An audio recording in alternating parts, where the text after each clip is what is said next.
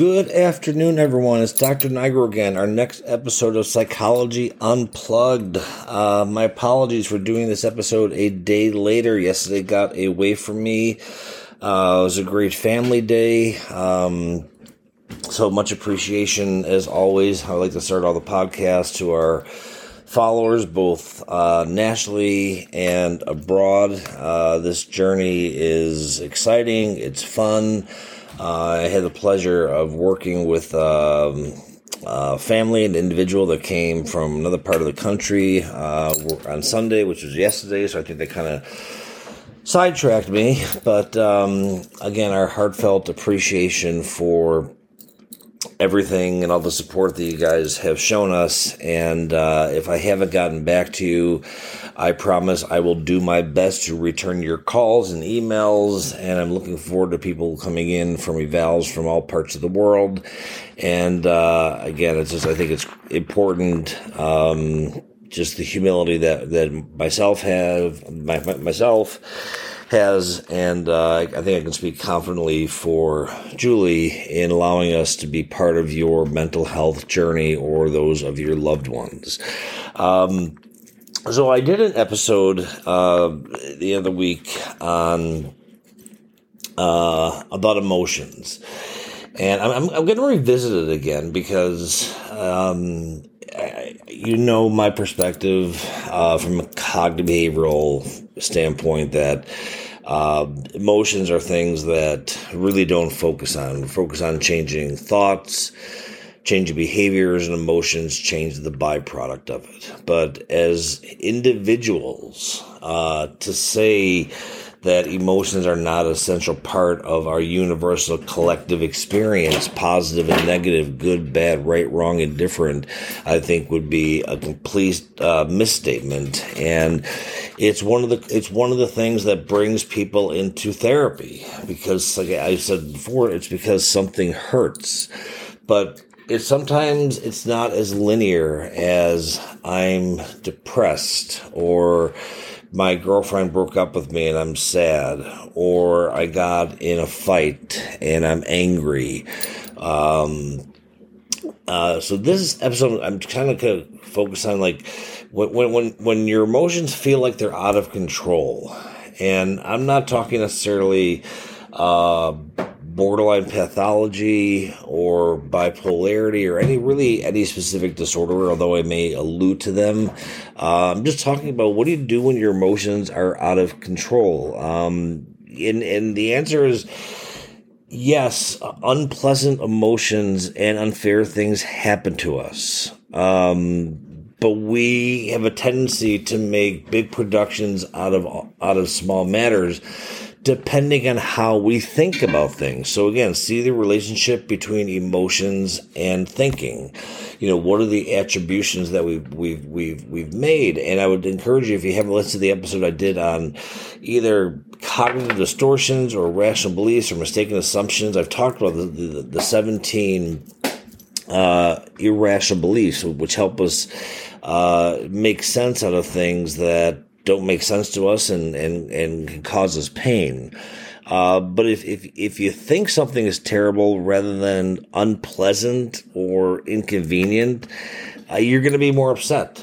And this is why I've said vocabulary is such a huge part of psychotherapy. Is, saying something is terrible, that's kind of like at one end of the continuum, versus can you rephrase that as being unpleasant, not enjoyable. I'm not saying minimize or deny, because those are, irrational beliefs and ways that we navigate and sometimes how we mute the intensity of negative emotions.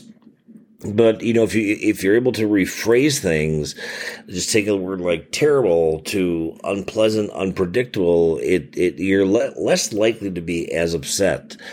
And if you think everyone should think like you, then you're going to get frustrated and you're going to feel rejected on a regular basis. And I think we all have this mindset of that egocentrism, not in the sense of being egotistical, but, if we have a certain belief or a certain ideology, we tend to surround ourselves with people who espouse those same beliefs and ideologies, depending on what it is you're talking about, it may not always be the best thing, because growth, I think, sometimes comes from being around other people who, share different values and different beliefs. But if we are constantly looking for validation and looking for acknowledgement and acceptance of whatever our thoughts or emotional state is going to be, it is definitely going to lead to rejection, and you are going to be disappointed on a regular basis. Another thing in terms about the future, if you think your future is bleak, and then you're going to feel hopeless. And I'm using these terms, and again, as I've moved through the podcast over the course of doing this for almost, grace of God, 3 years, I've become more diligent and copious with writing notes. The hard part is getting to read my own writing. But if you think your future is bleak, bleak and hopeless, those are, there's not a lot of room for misinterpretation with terms like that. And living in a world of black and white, or what we would call like dichotomous thinking, good, bad, right, wrong, happy, sad, it's being comfortable. I've talked about this in the borderline episodes. What I've termed as being comfortable in the gray. It does not mean you have to like that. It doesn't mean you have to stay there. But sometimes life presents us with certain problems, and we go through a range of emotional experiences of mixed emotions that seem outside of our control, because we are feeling individuals. We are feeling creatures. We have an amygdala. We have a limbic system. We have structures of our brain that control emotional responses, and medications can only do so much. They can maybe dampen the severity or intensity of the emotions, but they can't take away the experiences that have caused those emotions to manifest. And then, every time you're upset about something, if you just stay in that negative mindset, it's just going to perpetuate your feelings and lead to this vicious cycle, almost something akin to, I think I mentioned this before, like repetition compulsion. Thoughts are both. Think of thoughts as both like the fuel or the energy and the map, but it is up to us to decide to not accelerate.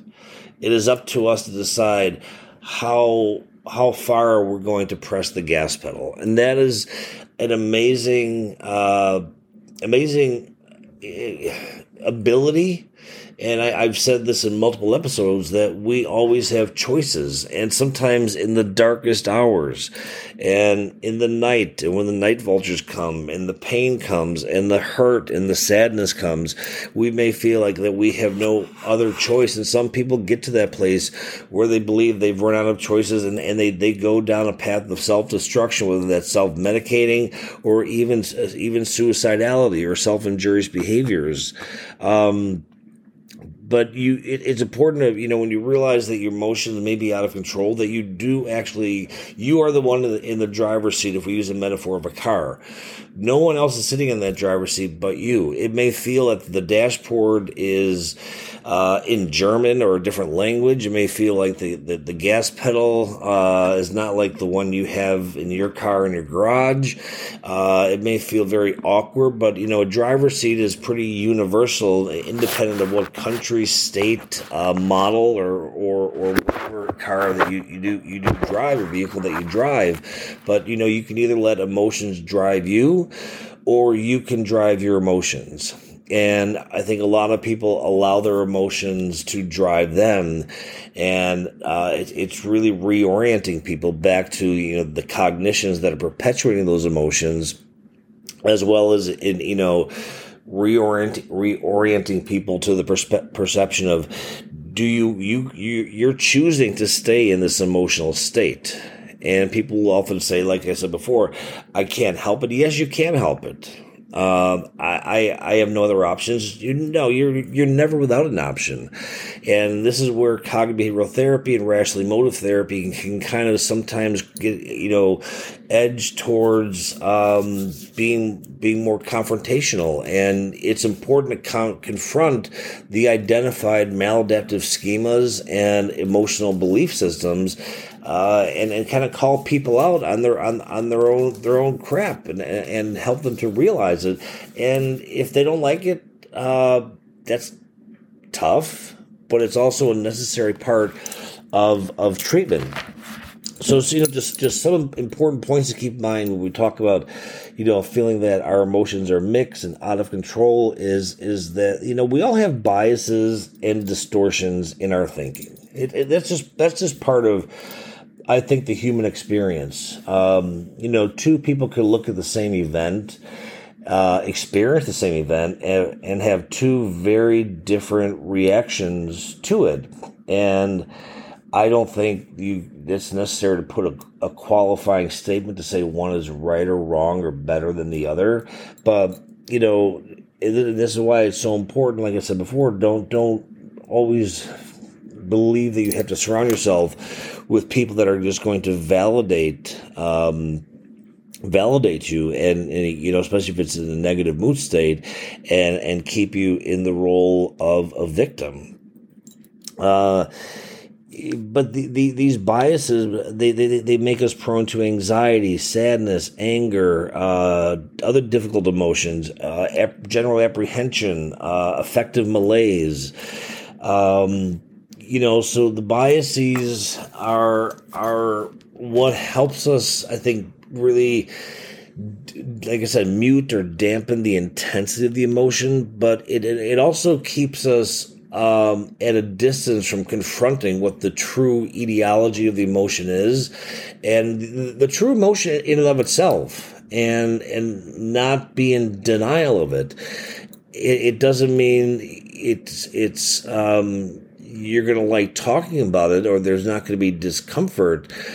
But if you're constantly surrounding ourselves with these cognitive biases to change reality, and I've said this before, and I think we all do this, including myself. We all have to sleep at night, and the way for us to sleep at night is we have to distort reality in some way, whether that's denial or projection. And this is when taking that close, hard look in the mirror becomes really important, incredibly important, and sometimes painful, albeit enlightening and an amazing therapeutic exercise. Another thing is, notice that what you're saying to yourself that's making you upset. Negative self-talk is something, and a lot of times I'm assessing for, I'm asking people, like during a clinical interview about, hallucinations and delusions. In a vast majority of cases, when people say, well, I hear voices, a lot of times they'll say it's their own voice. It's not something external. And these, you take narcissism and maybe histrionic out of it, but a lot of people have this negative recording of, you're not good enough, you're not smart enough, you're not pretty enough, your self-esteem is in the toilet, you don't deserve to be here, kill yourself. And these recordings, they play over and over again, and it's important to stop and help the person realize, like, what is the benefit? And I've always said this, and I'm committed to saying this, that all behavior, independent of its adaptability or adaptiveness, is purposeful. So there, as ironic as it may seem, if somebody perpetually or continually engages in negative self-talk, there's a value to it. We only repeat behaviors if there's a value, or what we call psychological valence. And it seems so ironic, is why would you want to keep saying negative things about yourself? Because I think it helps people to remain stuck.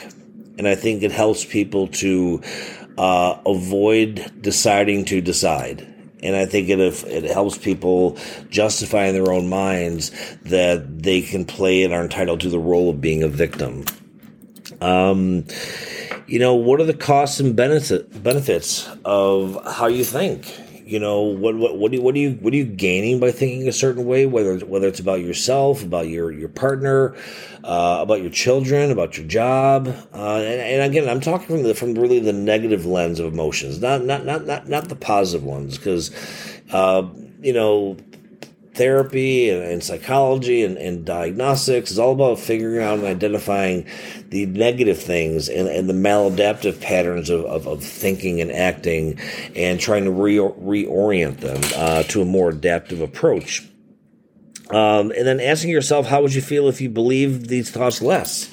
What if these seems like really simple questions, but I know from experience in working with people, asking them, and especially somebody who's been in this state, you work with somebody with like persistent depressive disorder, which used to be called dysthymia, which is akin to what Beck described as a depressogenic schema, which is essentially, we don't have this diagnosis, but I think we should. It's a depressive personality disorder that just is this low-lying depression.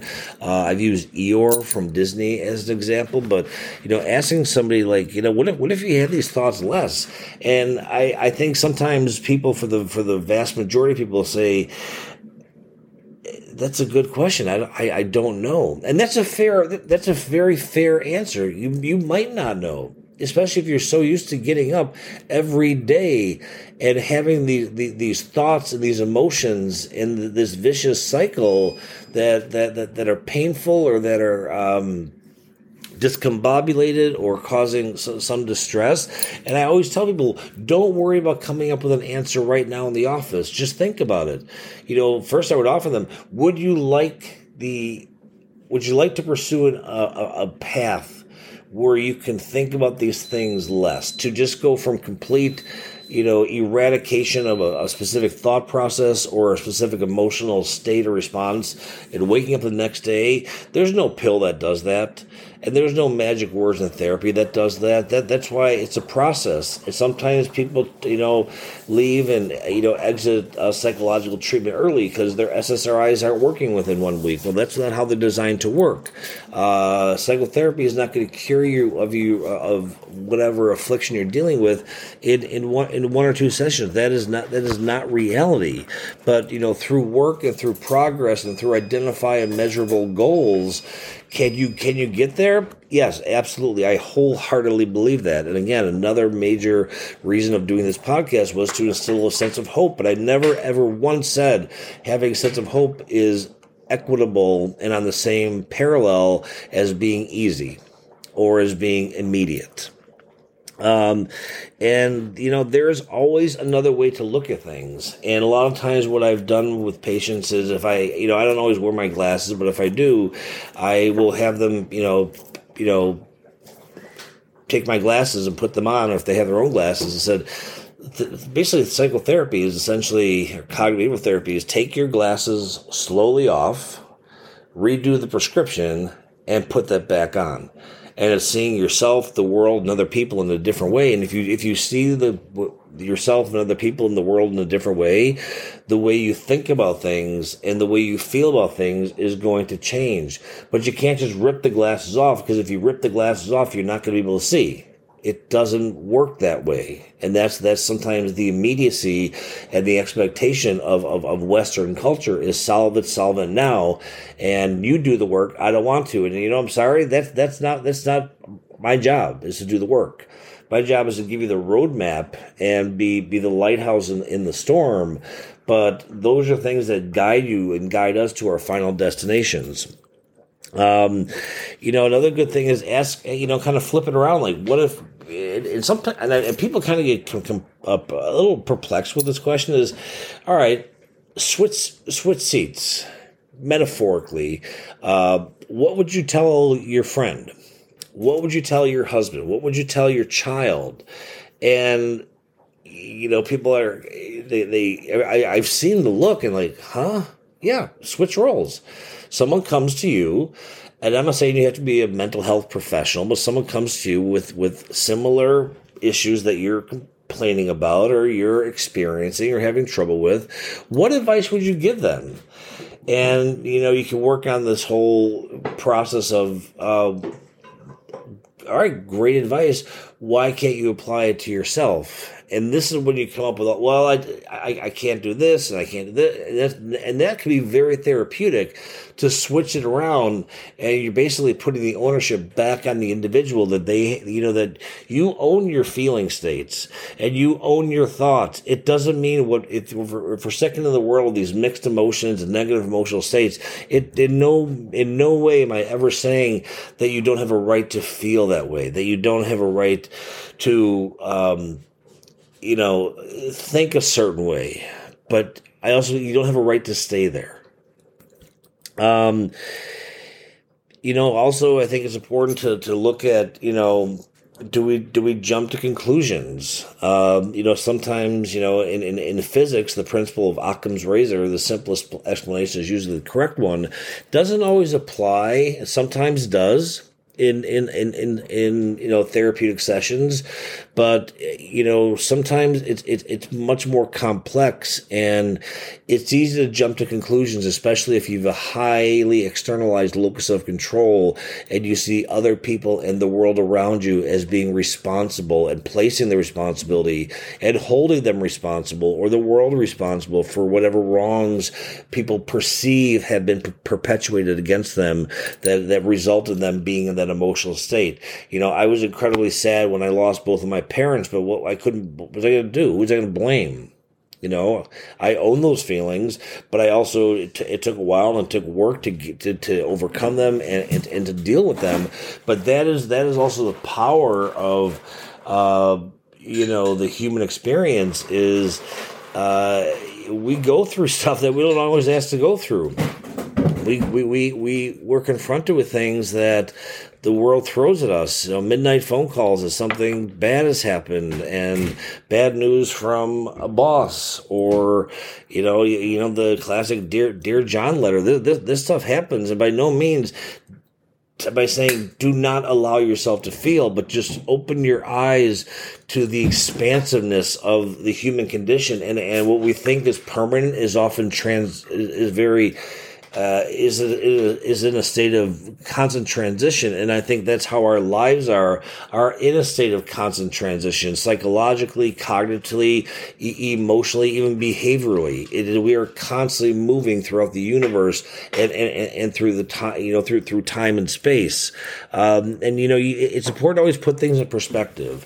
Putting things in perspective is a real important task. And, my perception is, I don't necessarily believe in that there's reality. I believe there's perception. I think, you can get into, more of the laws of quantum physics, and perception is really how two people or three people can view, like I said earlier, the same event and have two very different reactions. So just by that sheer fact, because it has been proven over and over again, is reality. It's unique, I think, in the sense of how it belongs to a specific individual. And one of the most important things, and a question that I think constantly asking yourself is, what is the evidence you have for the way you feel? What is the actual evidence you have for the way you think? What is the actual evidence? By evidence, I mean, what are the experiences that you've actually witnessed, not conjured up in your head?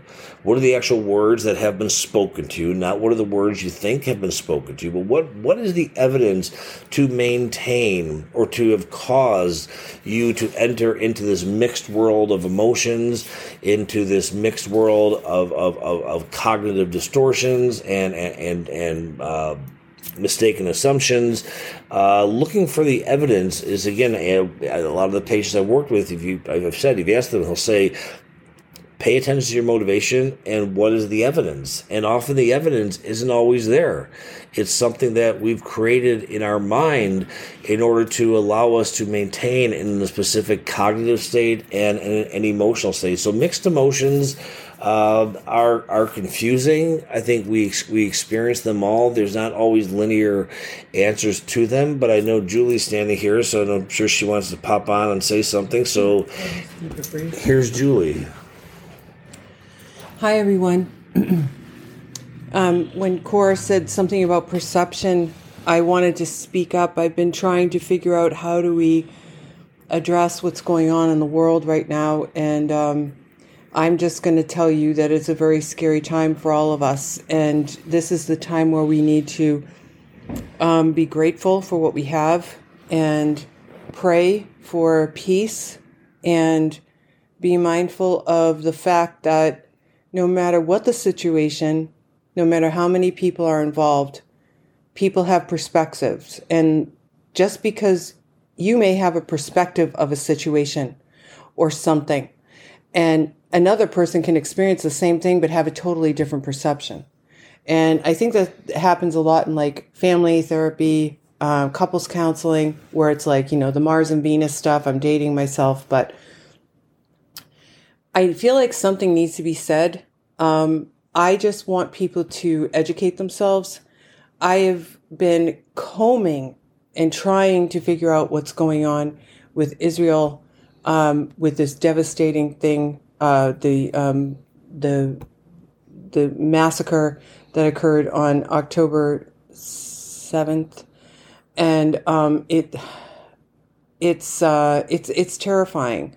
I'm addressing it only because it makes people scared. I mean, we're all feeling kind of scared that this is a terrorist group and they're causing mass destruction in the most horrific ways.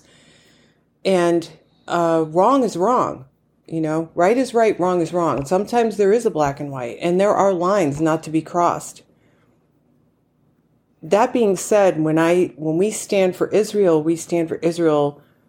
I wanted to post that because to see what we saw was devastating. My heart, if someone hurts another human being, you're hurting me. If someone hurts another child, you're hurting my child.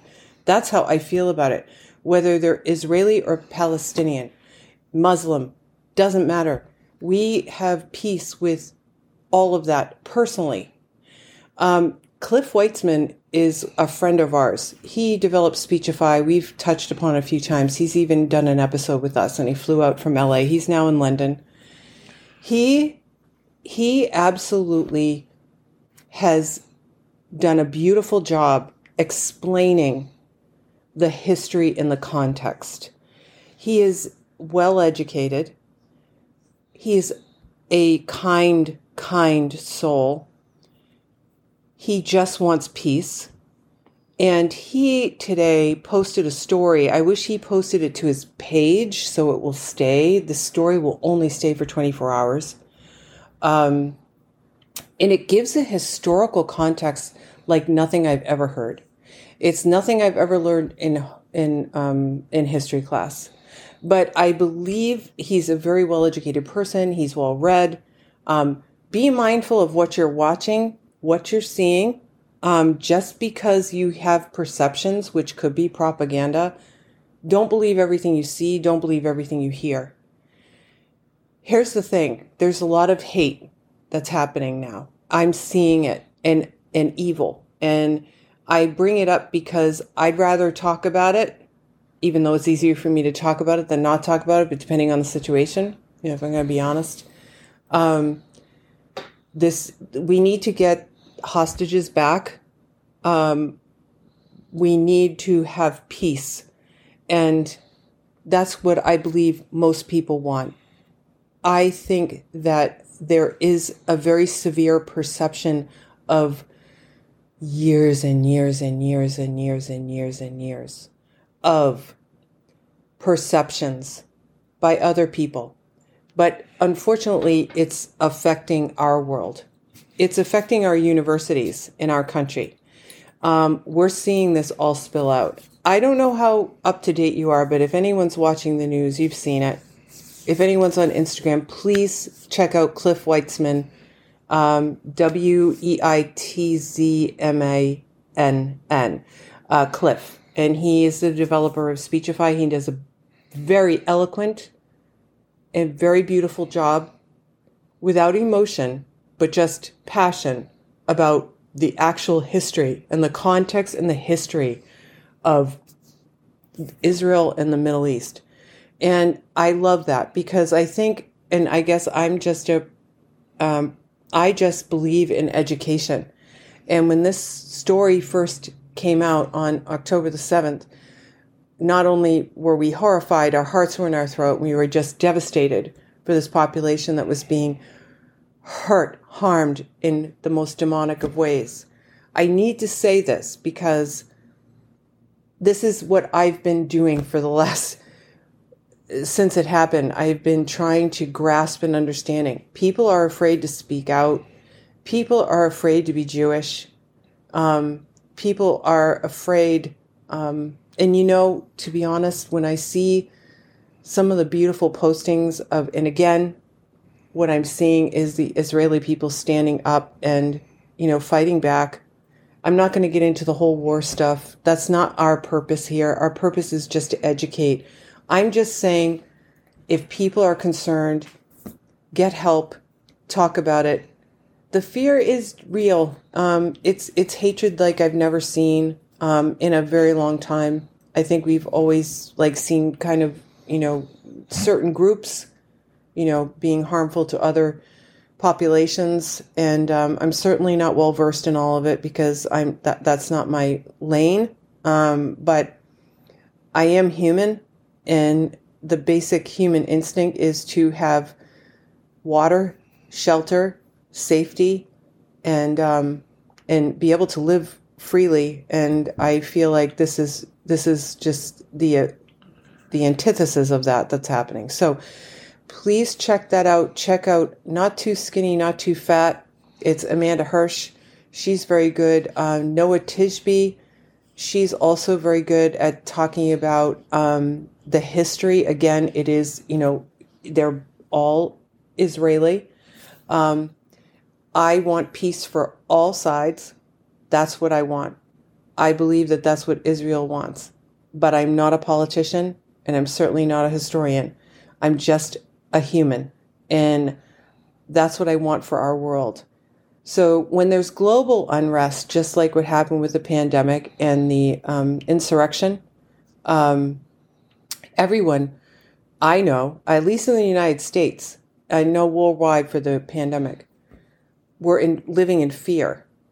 It was fearful. These were uncharted waters. I can't speak to the Holocaust. I wasn't there, but I know that my heart was in my throat and I was sick to my stomach even learning about it. And I was disgusted that ever happened. And I'm not Jewish. I'm human. And we love humans. We love human beings. Most human beings are good, So I want to instill some hope. If you're afraid and you're anxious, get some help.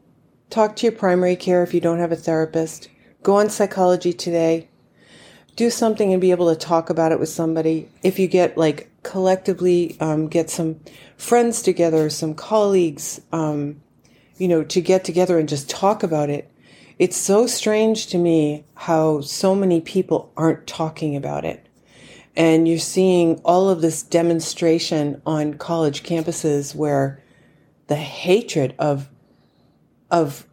generations, and it's almost like it's oh my God, it's like brainwashing almost. You see it. It's like, oh my God, that you can't, because honestly, whoever our enemy is, let's say, for example, just putting it out there, at one time, Russia was an enemy.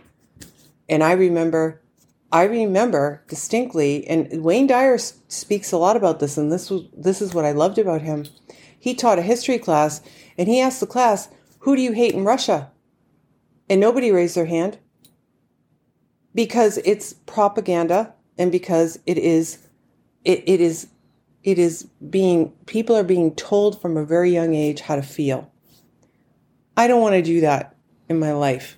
I'm just telling you, if you're confused, if you're scared, I think it's normal, because we're all kind of processing all of this. And just appreciate what you have, get help, and talk to somebody if you need to talk to somebody about it. And we send you love. Please call us. We're here for you.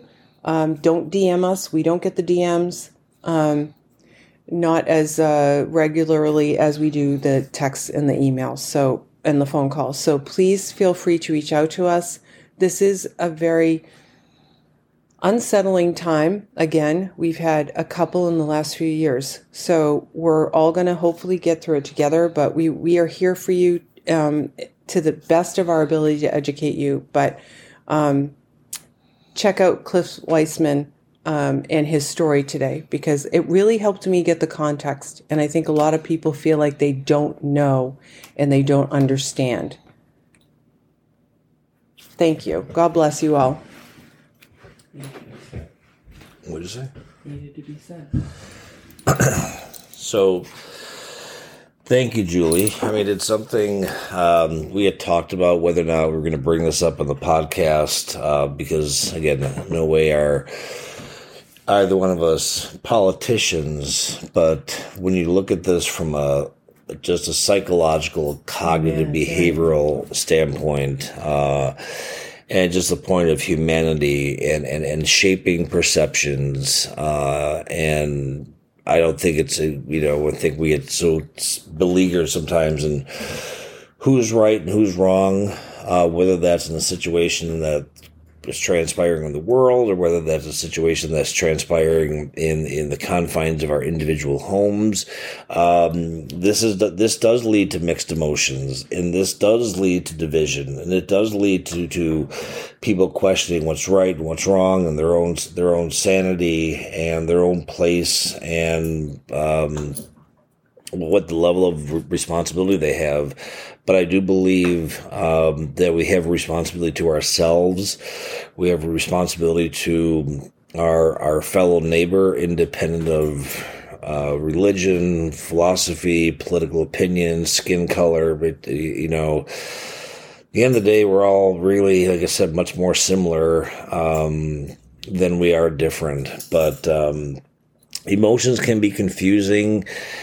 Try not to get beleaguered by everything you feel.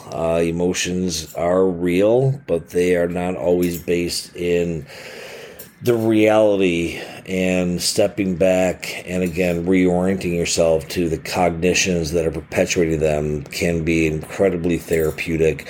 And I can say that over the last week or so, I've had a lot of phone calls from anxious parents about their kids who are very afraid about what's going on in the world, wanting to get into therapy. So it's real, and it's scary. And if we could be a source of answers and inspiration and some quiet in the storm, that's why I give the contact information to reach out to me, which you can through psychologyunplugged@outlook.com. Follow us on Instagram at psychology_unplugged_. You can get a hold of me through Psychology Today, and you can even contact me directly, 617-750-9411, East Coast Standard Time in the United States. Until next time, take care of yourselves, take care of each other, and be well, and I will talk to you guys next week.